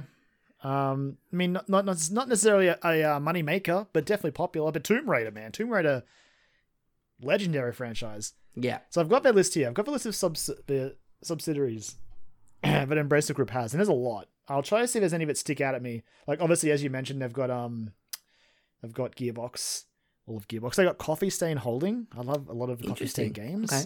Yeah. Koch Media. Wow. Saber Interactive. Jesus. Oh, it's, of course, because they were Nordic games. They've got THQ Nordic as well. That's right. And yeah, now they've got Crystal Dynamics and Eidos. Yeah. I think the biggest disservice and crime out of this is this: we're definitely not going to get another Guardians of the Galaxy game. And that makes me fucking furious. I don't think it's completely off the table. But it does require Disney to now talk to Embracer and company. Yeah. And, man. I guess Disney / Marvel. Man, just do it. Guardians of the Galaxy was so good. And you know the funny thing? You know the absolutely funny thing about all of this, right? I remember so distinctly, I watched that Guardians of the Galaxy trailer, that reveal at E3, and I was like, look, I don't like this reveal, but mostly what I want from Eidos is a new Deus Ex. Right. And then I played Guardians of the Galaxy, and it was really good. And I was like, man, I wouldn't mind another Guardians of the Galaxy. And then Square sells off Eidos, and we're probably going to get another Deus Ex. Yeah, well, yeah, okay, sure. Sure, So okay, fine. In a weird way, I'm still happy, but like, Fine. I also now I'm a bit, because I would like a second Guardians game. I would fucking love it. I I don't would know, love I don't another know. Guardians game. Like, oh god, just hook it to my veins, please. That would be amazing. And the fate of Avengers sort of up in the air as well. Yeah, well, that's also very curious. I mean, like, it's been sort of the butt of many a joke since launch, I guess. I mean, if you want an idea as to why they sold them, where's the tweet? I have a tweet here from from good old Daniel Ahmed, or Z Huge X, as everyone on Twitter would know him. And he broke down that it could be attributed a lot to they spent a lot of money on these games and got a very low return. Mm-hmm. He posted a from the reportings that talks about how Crystal Dynamics had a profit margin of 3.6% in 2021, whilst Eidos Montreal had a profit margin of 0.65% in 2021, whereas Square Enix as a whole had an operating income margin of 14.2% last year. So they definitely weren't, they were spare. The games cost a lot of money and weren't sort of making it back. Now, we always talk about how Square Enix is just like, didn't live up to expectations a lot of the time. And so it's not, that's why when I read this headline, I was like, I get it, but yeah, it was still kind of shocking to see it go for $300 million. Yeah. It's probably also Embracer's pumped. oh, fucking A. They're just like deal of the century. They're getting these back catalog titles ready. You know what? And that could be good, right? Because there's classic Deus Ex games. They specifically mention Legacy of Kain. Yes. So I have to imagine someone in Embracer is just like the biggest Legacy of Kain fan. They're like, we can get that for $300 million. Buy it. Legacy of Buy Kain it now. Legacy of Kain and Thief as well. There's another one. Thief is in there. Yeah. Was mentioned. And people are obviously talking about how this is probably why, back at that Unreal thing, Crystal Dynamics is like, hey, we're making a new Tomb Raider on Unreal Engine 5. Probably Square Enix being like, let's not make it look more valuable, please. Yeah, right. We want to get rid of you. And I guess this was the deal, but we're like, all right, $300 million it is. You know what? I hope, just to stick it to Square Enix a little bit, I hope that fucking Embracer go, yeah, sure, Crystal Dynamics, make a second Guardians game. And with all the positive press... Eidos. Eidos. Crystal Dynamics was Avengers, yep. Eidos, make another Guardians game. And with all this positive press that they've got from the first game being really fucking good and like reviewing pretty well and being sort of like, you know, pretty popular with the general masses that played it, the second time comes around and it's like, oh, look, you know, and it's out on Game Pass at the moment, so a lot more people are playing it now. And it comes out and it skyrockets and sells heaps, and they're just like, fuck you. I just imagine Square Enix trying to look over the pile of money from Final Fantasy 16 being like, oh, good for them, I guess. Yeah, that's fair. I mean, like, this is all just serving my fantasy of just having another Guardians of the Galaxy game. I know. And look, again, it's not off the table, but I just feel like in the ultimate twist, like I reckon what I wanted last year, I'm probably going to get. God damn it. Well, maybe, hopefully, I don't know. I just want another Guardians game. They're just like the ride that's opening up at Epcot in Walt Disney World in Florida. opens in like 2 weeks' time, and they had like media previews for it this week. I'm just like, Guardians of the Galaxy 3 is finished filming. I'm just like, let's go. Getting a holiday special this year. I'm like, fucking more Guardians. Let's go. Yeah, I don't know. I guess it depends on how much the IP, the license will cost, and whether or not Embracer is willing to. I mean, they've got so many people, right? They're in it for the money. It's a pretty. They might be like, never Deus Ex. So. It's pretty expensive. A pretty expensive game because you've got to talk to Disney and Marvel. You've also got to try and secure rights to a bunch of songs because that's kind of comes with the territory. And also be willing, if they want to do it again, to do more original music, which is no doubt going to cost money. Yep, so, true. Yeah, I can imagine it being a very expensive outing, and Embracer might not be interested. Yep. But who knows? I would say I don't see it happening, but crazier things have happened like this. This happened, and even though it was one of those headlines I again read and was like, I get it, but wow. It's not all. There were some titles that were sort of left Square's unscathed. not letting go of all of stuff. They're keeping some things. One, I'm just like, really? Okay. All right. You really believing in that? All right. Yeah, Just Cause. No, Outriders.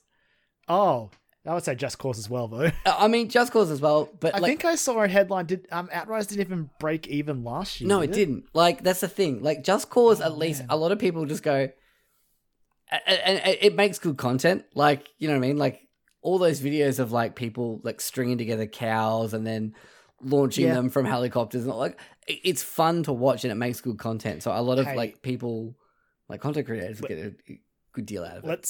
Let's see. Maybe I think Square might be giving Outriders this expansion that's coming up. They're giving that a chance, and then we'll see what happens after that. They're like, "Hey, Embracer, do you want this for like $5?" Yeah, for $5. Chuck us a tenner, and you can have Outriders. I always feel like Embracer buys based on IP. So who makes Outriders? Is it People Can Fly? $5 might be what Embracer will look at. That's what I said. Yeah, that's what I thought. I mean, I played it. I wanted to like Outriders. I played a bit of it, and I was like, this is fun. The demo was fun, and I heard good things, but you had to be willing to be like, okay, this is a looter shooter that has an end. It's not a Destiny. It's not a living game. You finish it and you're like, you're done. Yeah. Okay? Yeah. Walk away. You don't need to farm or grind or anything. You're finished. This is more Borderlands, less... Pretty much. Yeah. Very Borderlands. But even then, Borderlands has like fucking bullshit crazy endgame shit as well. Like, yeah. There was always raid bosses in those games. So yeah, it gets like updates. Well, I guess this is getting an expansion now. But yeah, initially it's like, cool, you're done. You're finished. You can walk away. Which for a looter shooter must be such a weird thing to sort of wrestle with where you're like, what do you mean I'm finished? Like, yeah, there's nothing else that you want me to go get real quick, or like no, like, all right, okay. I should try Outriders again. Actually, now I've got the Xbox Series S, and it might run a bit better. But Destiny's right there. That's true. I do like Destiny. I do like Destiny. You have a new campaign to look into. But I tell you what isn't on Game Pass anymore. It's Destiny 2. So that's true. You know, Outriders is right there. But anyway. Well, I guess, you can enjoy your solo Outriders, right? But if you're ever looking for a Destiny 2 game, I'm here for you. I mean, I'm always thinking about it. And obviously, Life is Strange, like... Yeah, which makes sense. Makes sense. Like that especially coming off of True Colors with, like, the praise that everyone's been giving it. I obviously love it. You're enjoying the first episode. Yeah. Like, yeah. And also, hold on to that. I think it did pretty well as well. Like... It was nominated for a lot of awards, so... I meant, like, financially as well, I think it did all right. Surely the sales have been reported. Yeah, I feel like it did pretty well. I think a lot of people picked it up. And then even on top of that, now it's on Game Pass, it's probably going to make a bunch more money off that too. So, even though I'm still not 100% sure how money exchanges hands for Game Pass games, but, yeah.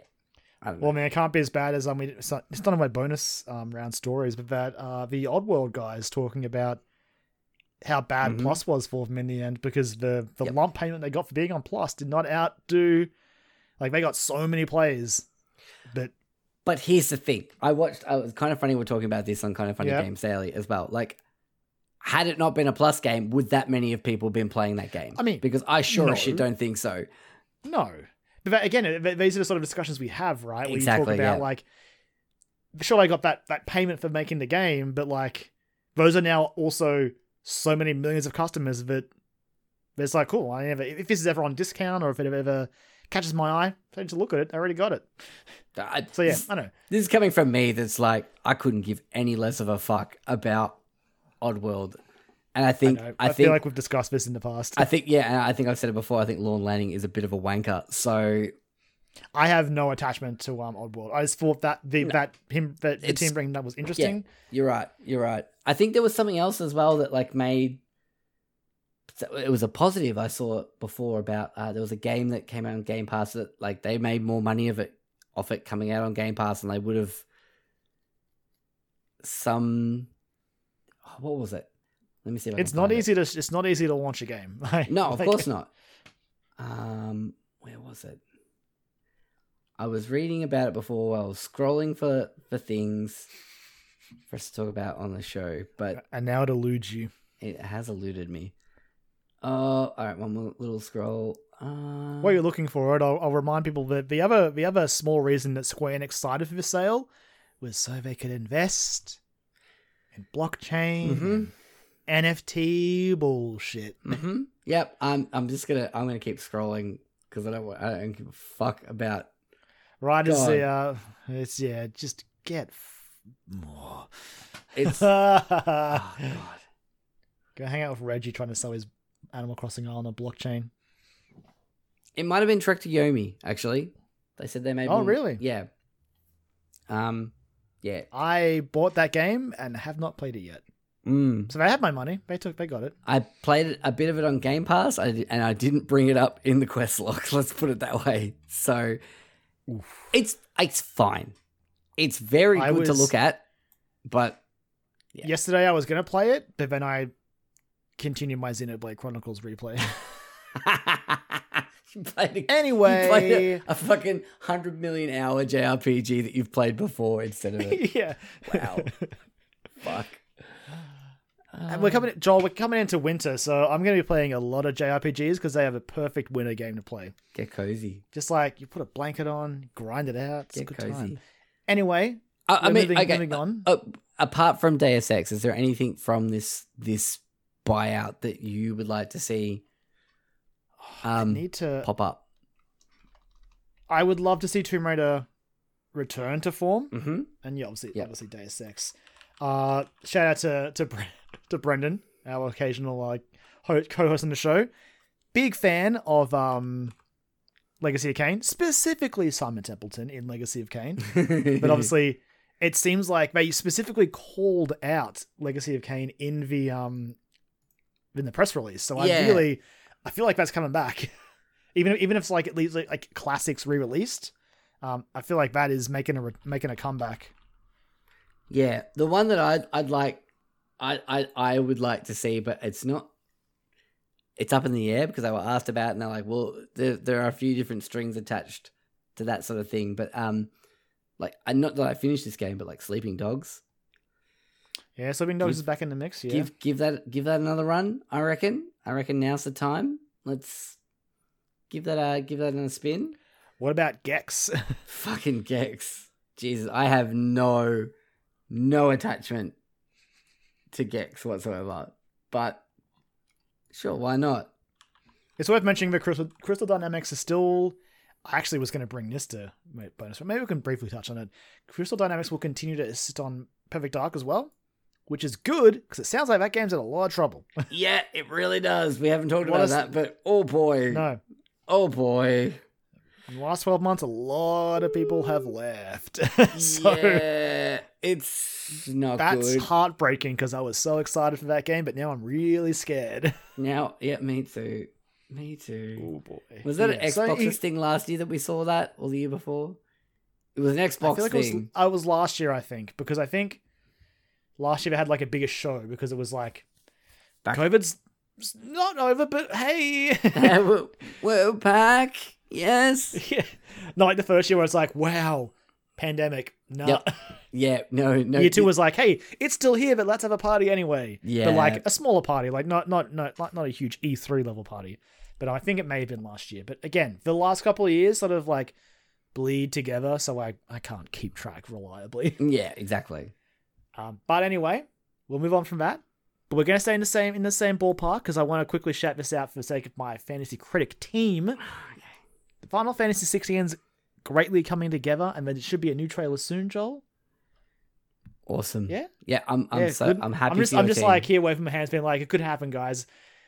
2022 could be a thing for Final Fantasy 16. Honestly, I'm starting to feel like it might. It kind of feels right. I feel like Square Enix need some good press after everything that's going on. Like, I mean, you know what I mean though? Like, I guess some good press. Like they just had Triangle Strategy, which was popular. Yeah, they've got a few games coming this year. They've got Dio Field Chronicles and But are those Final Fantasy games though, Kyron? No, they're not. No. They announced Kingdom Hearts 4. I agree. Yeah. I agree. 16. I think they want 16 out soon because when 16 is out, then they can't start talking about remake part 2. Yes. Oh my god. Yeah. Then fucking get 16 out the door. Get out the door. Kick it out the door. I want fucking part 2, please. Come on. But yeah. So oh my god. Again, I have a PS5. I just realized I can play fucking. You can play the Yuffie DLC. Oh, hello. You can play as Yuffie and it's fun as hell. Oh fuck. Okay. You can get hooked on Fort Condor like the rest of us did. Sick. All right. Oh man. Oh, it was a plus game as well. Oh. Did you tag it? I might have. I've still got my copy of it though.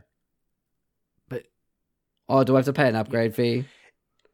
Intergrade it's like $15. Okay, that's fine. I mean, I like the that PS5 game. upgrade for the remake is free, but yeah, if you want to play the Yuffie DLC, that will cost you. Okay. And technically, I didn't pay for the game. Shout out to the homie Josh Ennell as well for just being an absolute legend. Well, Square Enix also backtracked on their call, and they now I think are letting you upgrade the Plus version. Oh, I think I tagged. So you can probably also do it digitally. I'll see if I tagged. Actually, I don't think I did. I've got my copy of it. It's fine. I'll put the disc in. I should do that. And actually, I should play that and have a go at it running on PS5. Anyway, I digress. It's glorious in 60 FPS. Yeah, that's what I'm excited for. That's what I'm looking at. But yeah, so again, there's not much to that story. I just wanted to bring it up for my fantasy critic team because I did bid on this game. I'm like, please come out this year. I really need you. Both as for my team and for me because I want to play this game so badly. But yeah, they're talking about there should be a trailer soon. I wouldn't be surprised if it's coming up really soon. We're heading into June. Yep. I guess it depends on if Sony does anything, right? If Sony just like saunters out and decides to do a state of play like a few days before Summer Game Fest. Oh, the end of May, they're going to be like, totally unrelated, guys. Hey. Yeah. Here we are. Yeah. Just like playing it super nonchalantly, be like, oh yeah, here's a state of play. Just like at the end of May. You guys didn't want to wait a week. What for? There's nothing happening. There's nothing over there. We don't want to be part of that. What even is that? I don't even know. Shut up. Get out of here. You got those Microsoft guys over there? No. Did you see we just gave you the fucking Final Fantasy 16 trailer? Shut up. Go fuck yourself. Shut up. Yeah. Fine, there's a God of War trailer too. Yeah. Oh, okay. Now we're talking. Okay. The back end of this year, Joel, is looking very scary if the estimations come true. Like, yeah. You know, if these games are like, we are coming out in 2022, I'm like, oh. If like one or two of you could like slip. I've already missed Horizon. Horizon's gone. I'm not getting to that until next year at this rate. I know. I really fucking want to. I want to. I've got a PS5 and I want to play that, but it's because I tell you what game I really enjoyed. Tell you what game I really enjoyed. It was Horizon Zero Dawn. That game's great. I didn't play the fucking DLC for it though, but because when I finally get to it, honestly, will probably be the start of next year, and you just watch Breath of the Wild 2 come out in March. And then, even though they avoided it initially in their release, in my world, in how I play that game, I'm still going to play them close together. Yeah, and also, too, like, completely unrelated to that whole joke as well, you watch From Software go, start of the year's free, here's some Elden Ring DLC. And you just go, fuck. Yeah. I'll see you later, Horizon. In this maybe DLC, you play as, and then you just like, fuck off. Like, come on. I mean, you don't need to say that. All you have to say is Elden Ring DLC. I'm like, see you there. Yeah. I'm there. Right. Yeah. Clear my schedule.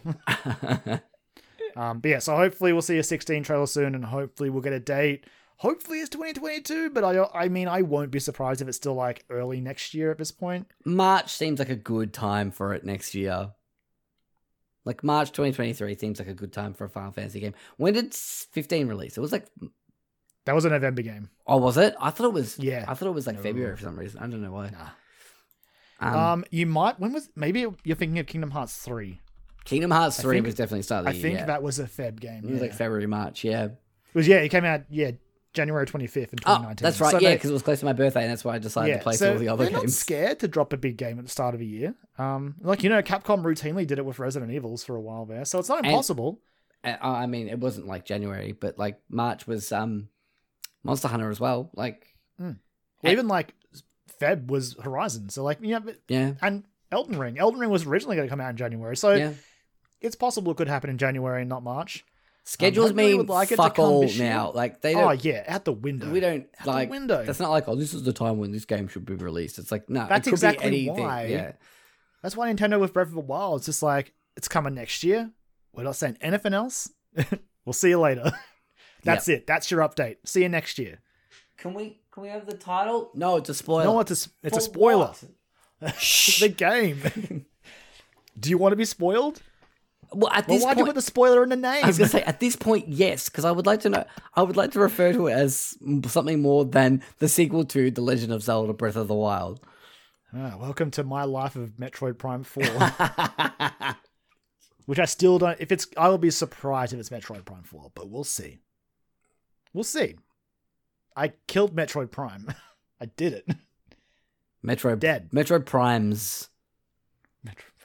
With it plural. The only reason that they've ruined it a bit is because of Metroid Prime Hunters, so they're not scared to be like, fuck it, Metroid Prime Federation Force. I'm like, okay, not really related to Metroid Prime as a evil space monster, but sure, whatever. It's fine. I guess we'll just ignore that was like the end boss of Metroid Prime was Metroid Prime, and then Metroid Prime became Dark Samus, and then we killed Dark Samus and ultimately Metroid Prime, and we're just going to keep calling the games this? All right. Anyway. Moving on. Moving on.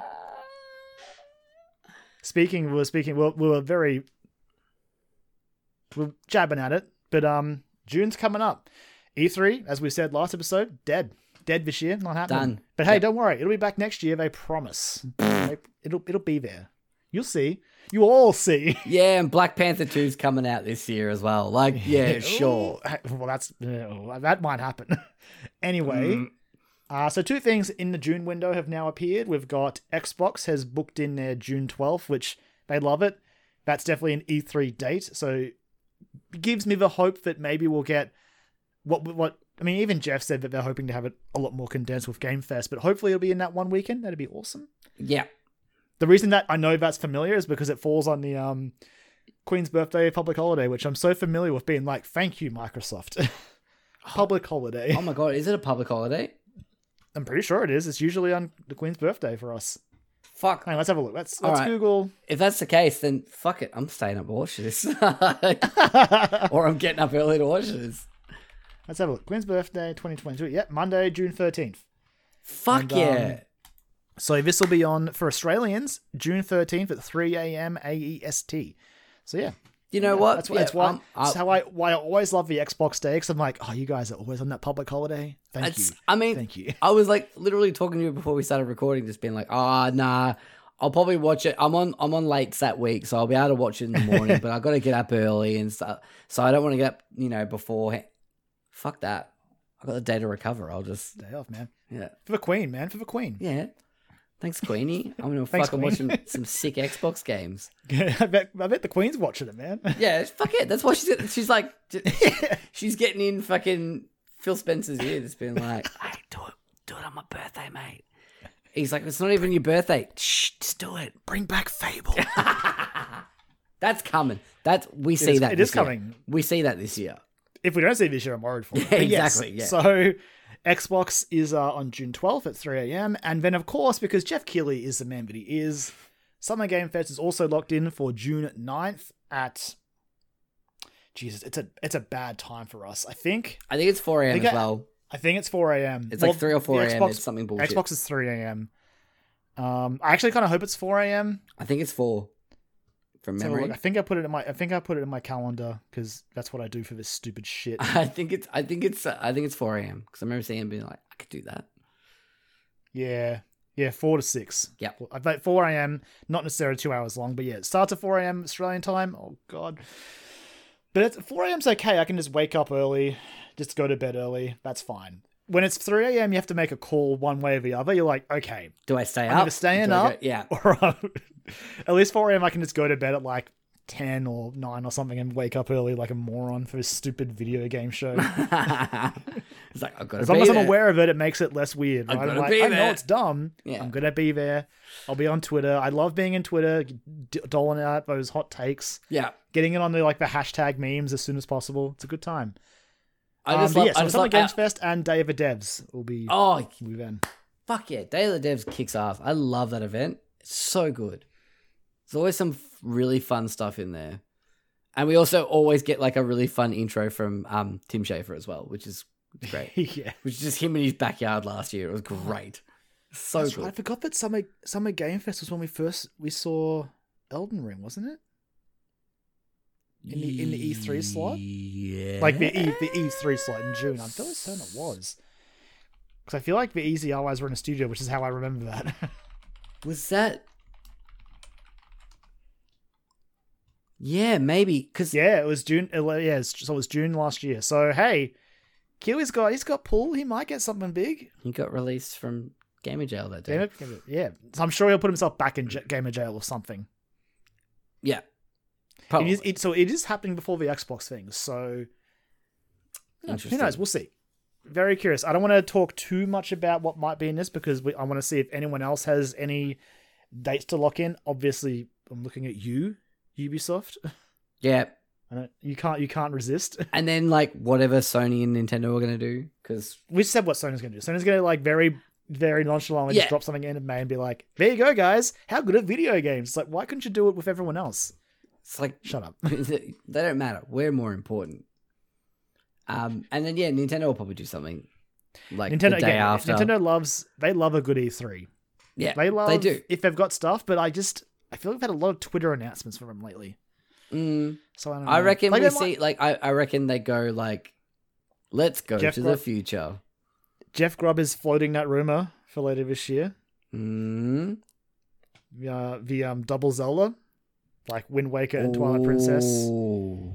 followed up by Metroid Prime remaster. Oh, come on, just fucking Just do it. Just do it. Just Just do do the it. fucking Metro Prime Remaster. Just do it. Do I don't it. care about I don't care about anything else. Do it, you fucking Just- cowards. Come on. Just Goddamn. sell me Metroid Prime again, and I promise I will buy it twice. And then just for Game Rant's sake, we need some more fucking hyperbole around My fantasy Silksong. critic team would also like Hollow Knight to come out. Nah, see, I don't. Now you've said that and reminded me of that. I'm like, no, that's 2023. Fuck you. How dare you? You want to play Silksong as well. I really do. It's fine. Hey, Still, current, I think a lot about that brief demo I played at PAX, the last physical PAX. I'm like, Yep. this is amazing. I can't wait to play this game, and I still haven't. It's not happening. Not happening. and while we're talking about fantasy leagues, thanks for taking Trek to Yomi off my hands, by the way. Yeah, no problem, man. Yeah. Thanks for As that. soon as I saw those scores dropping, I'm like, and so here's the It thing. was though, a this is when I safe. start to. It was a pretty good gamble. Like This honestly, is when I start to feel bad about Fantasy Critic because I hate looking at games like that. I Yeah, I hate know. when I saw those scores and I'm like, I bought this game, and it made me feel. As soon as I thought that, I felt dirty. I'm like, fuck, I kind of hate Fantasy Critic. yeah, I'll keep playing it, but it's like, not a bad game. no, it's good, but like, it's Fine. Yeah. it definitely contributes to this problem of like seeing a game score and going, ugh. Yeah. Ugh. You're like, no, just it could 7's not bad, but It's not. like when you look at the points it gives me, I'm like, ugh. We're like, what, 2 points? 2 points? I've got half a team and I don't know what to bid on, so I need the points I can get. Yeah, that's what I'm at the moment as well. I'm like, I've got to do another counter pick as well. I don't fucking know. I got no idea. Jesus Christ. But That's why I'm hoping the showcases. yeah, true. Yeah, I think this is the time where we start picking up some things. I mean, again, from the the promotional image that Xbox have put out with like the Xbox logo floating among some stars. Surely, no, Starfield is going to be there. Surely, they're doing those behind the scenes videos. Yeah, okay. I mean, I just want to see it. I know. There's been a lot. There's been that ex-dev that's been talking about it, saying that the game engine runs like shit. And I'm like, well, it's to be expected. Bethesda. It's Bethesda. That's true. Thank you for I didn't call it what it was. It is the Xbox and Bethesda Game Showcase, which does open up avenues beyond Starfield as well. Here comes Rage 3. It's going to happen. I was so ready for you to just say Wolfenstein, but I guess you don't want it. All right. I guess they're busy on one. What are they busy on? Are they doing Indiana Jones? Yeah, that's what it is. Yeah. I wasn't sure if they were doing Jones or Wonder Woman. Fucking Indiana Jones. Yeah, yes, please. Let's go. Fuck, if they have something ready to show for that. Oh boy, I know it was set early in development, but that was a couple of years ago when that got announced now, isn't it? It's at least 1 year. It's been I think it was last E3, like proper E3? Yeah, I think it was. So it was like, yeah, I think it was. Oh man, if that game's ready to show. Yeah, it was. The articles I'm seeing put it at about June 2021. So. Yeah. Okay. Perfect Dark. Right. This is something I want to do later. Perfect Dark is just sitting there and needs some good press. A good trailer could help it. It's all right. We can't resist. I couldn't resist myself. I had to talk about it. It's hard to say, Xbox and Bethesda showcase, and not talk about what. That's a problem. That's why, because I love speculating about this stupid shit. That's why I'm going to be the idiot who's going to be awake at 4 a.m. watching Jeff Keighley show me ads. Yeah, fucking. That's the thing. Now I know it's a public holiday. I'm contemplating trying to win tickets to go to that thing at Fortress at 2 a.m. and watch a live viewing party, because I'm like, I could do that now. But I probably won't. I don't know. Something about, I could see it being cool, but I also like the idea of just wrapping myself in a blanket. Yeah, it's cool. Chucking it on. I like just if you were to see screen caps of the conversations that I have with Kyron while those things are going on, it's usually just me saying in all caps, Kyron, and that's it. That's just back and forward constantly. I can actually probably contribute properly, because half the problem I have is normally I'm watching it on my TV, so I've got my phone out and I'm trying to juggle you and Twitter, but now I can just do it on my PC and just have it on there, and then I'll split screen Facebook and Twitter on my other monitor. I'll be set. See, awesome, cool. I always feel like I'm bothering you, just being like, Kyron, pay attention! Oh my god, react to me! I know you're watching. What do you think of this? Get on Twitter. God. See, this is when, if you wanted to do that, this is when we would just Twitch stream it. But I'm not Twitch streaming it. Look, I would love to do that. I would have to basically, we'd have to do it in the evenings, and I would have to be complete internet blackout. That's the only way I could see it working, because I couldn't do it at 3 a.m. I just cannot. The sensory deprivated I'll be awake and watching this, but you don't want to see me. Nah. I will be barely a human. If my voice it's getting later in the night now, and my voice is already getting croaky. You don't want to hear me at 3 a.m. It sounds like I've been a pack a day smoker for about 40 years. Oh god. But yeah, so hey, look, June's shaping up. We've got Xbox and Bethesda, and we've got Summer Game Fest. Who knows? We'll see what happens. Nintendo, Ubisoft usually love to have an event in there. Sony too cool for it. Who am I forgetting? I know, usually Bethesda would be the other one, so they're rolled in with Xbox. The PC gaming show. Oh, the PC gaming show. Mm-hmm. I kind of I feel like last year's wasn't bad. Yeah, they're getting there. They're getting there with it. I tell you what, they're finding their audience, and they're getting better. So you know what? Bring it back. Let's go. Do it again. Tech9's getting even more comfortable in that hosting position. It's good. It's good shit. But yeah, I think that's an episode, Joel. Unless you can think of anything else vaguely news related you want to bring up. One more thing that we'll probably see. We're going to get another Devolver presentation. Oh yeah, or maybe the last one seemed like a pretty good conclusion to the current. Nah, I guess we might go to phase 2. Yeah, exactly. Yeah, phase 2. Phase 2 of Devolver Digital. God, man, I almost want them to come out and just do a completely straight. I would love that. Just to do a normal, like, cool, digital presentation. Yeah, there's like, hi, my name's such and such from Devolver Digital, and we're going to show you some games today. And everyone's just like, oh, waiting for it, waiting for the turn constantly. Yeah. I could see Devolver doing that. I could see that being in their wheelhouse, just doing a straight face, like normal presentation, and everyone just waiting for the gag and just it never coming, and then that is the gag. Yeah, absolutely. Oh man, maybe like a post credit or something, and it's just all of them flipping the bird to the camera, just being like, "Fuck you." We're funny. I love them. I love them to death. Never changed Devolver. Oh, but yeah, that's an episode. So Joel, feel free to take us on home. Beautiful. Well, thank you very much for listening to this episode of the Dialogue Options podcast. We greatly appreciate your patronage. If you like the show, please tell people, tell friends, family, shout it from the bus stop while you're waiting for your bus and listening to the episode. Please, we love it.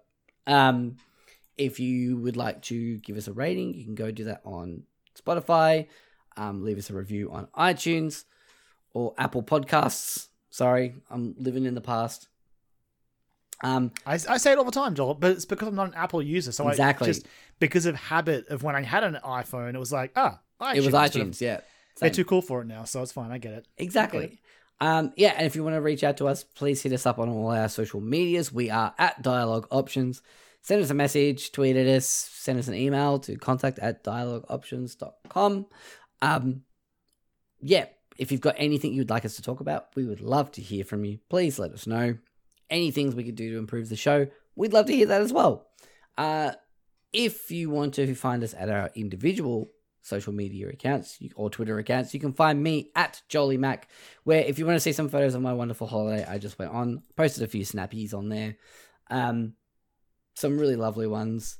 I also posted a picture of some socks that I bought that had raccoons on them, and I mentioned the fact that I bought them because it reminded me of Everything Everywhere All at Once and gave me a giggle. If you've seen the movie, you'll know exactly what I'm talking about. That's pretty much all I've been tweeting about. I also watched Jackass Forever a couple of weeks ago. That was fun. It's a good time. But Karen, where can they find you? So you can find me on Twitter, where I am at LemonManX, where largely I've been tweeting bullshit. I retweeted that Empire picture of Jane Foster's 4 with Chris Hemsworth 4 with that that Parks and Rec reaction, just like, it's beautiful. I've looked at this for 5 hours now. Just like that was the most accurate description I could think of. Yep. Game Awards reminded me that Resident Evil Village turned 1. And that has DLC coming, so chalk that in for Summer Game Fest. That's happening. Yep. Bet on it. And then lastly, mostly because I want to bring this up so I can make you feel guilty as well, Joel. I follow this amazing Twitter account, which is Daily Persona Music. And the music they posted for May 5th was the Whims of Fate from Persona 5. And I was like, no, I don't have time to play Persona 5 again. But when I hear Whims of Fate, I'm like, I could play this game again. Like, I think about that palace, that casino palace, and that music, and the no. I'm just gonna walk away. But damn, that is a good song. I need a good soundtrack for a great game. I need someone to like invent a hyperbolic chamber, and so I can go into it and just play Persona 5 Royal and actually finish it. I want them to do it too, Joel, because I just that new content. Be thankful that I've managed to not spoil anything from that for you. I am very thankful. Every time I post something, sometimes I post like a GIF on Twitter. I'm like, oh, that's a bit. If Joel sees that, would I give anything away? I don't think so. Oh God! I did retweet like the that Daily Persona Music account tweeted out the music from the additional Palace, which is a fucking good track. And I was like, I hope Joel doesn't listen to this, or if he does listen to it, maybe it'll be a thing that makes him play Royal. I don't know. This is the thing. I don't. When I see that, I'm just like, no, I'm just gonna keep scrolling because I know I'm like, nope. Don't be sucked in by it. Joke's on you because there's a Persona concert later this year and you can't avoid it. Fuck. There's gonna be royal music in it and you know it. Oh, fuck. There's like two royal songs. I'm like, if they would be insane if they didn't do these at a concert. All right, I'll try and find time. Oh. Anyway, just like play it a day at a time, which is gonna go fine until you get to a palace, then you're screwed. But like, just do one day and maybe like 20 minutes, and then cool, there you go. At least the palaces in Royal though are like kind of streamlined a little bit now. They are. I definitely enjoy some of the palaces more. Yeah. Royal. Anyway, this is a conversation we can have off the air. Yeah, this end the show, Joel. Shut me up. All right. Again, thank you so much for listening. And until next time, have a good one.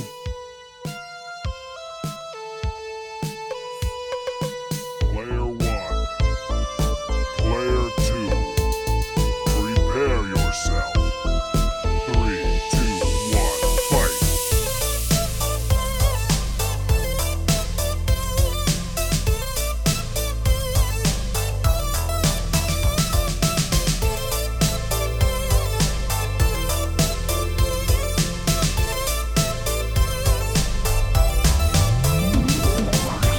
Dialogue Options Podcast.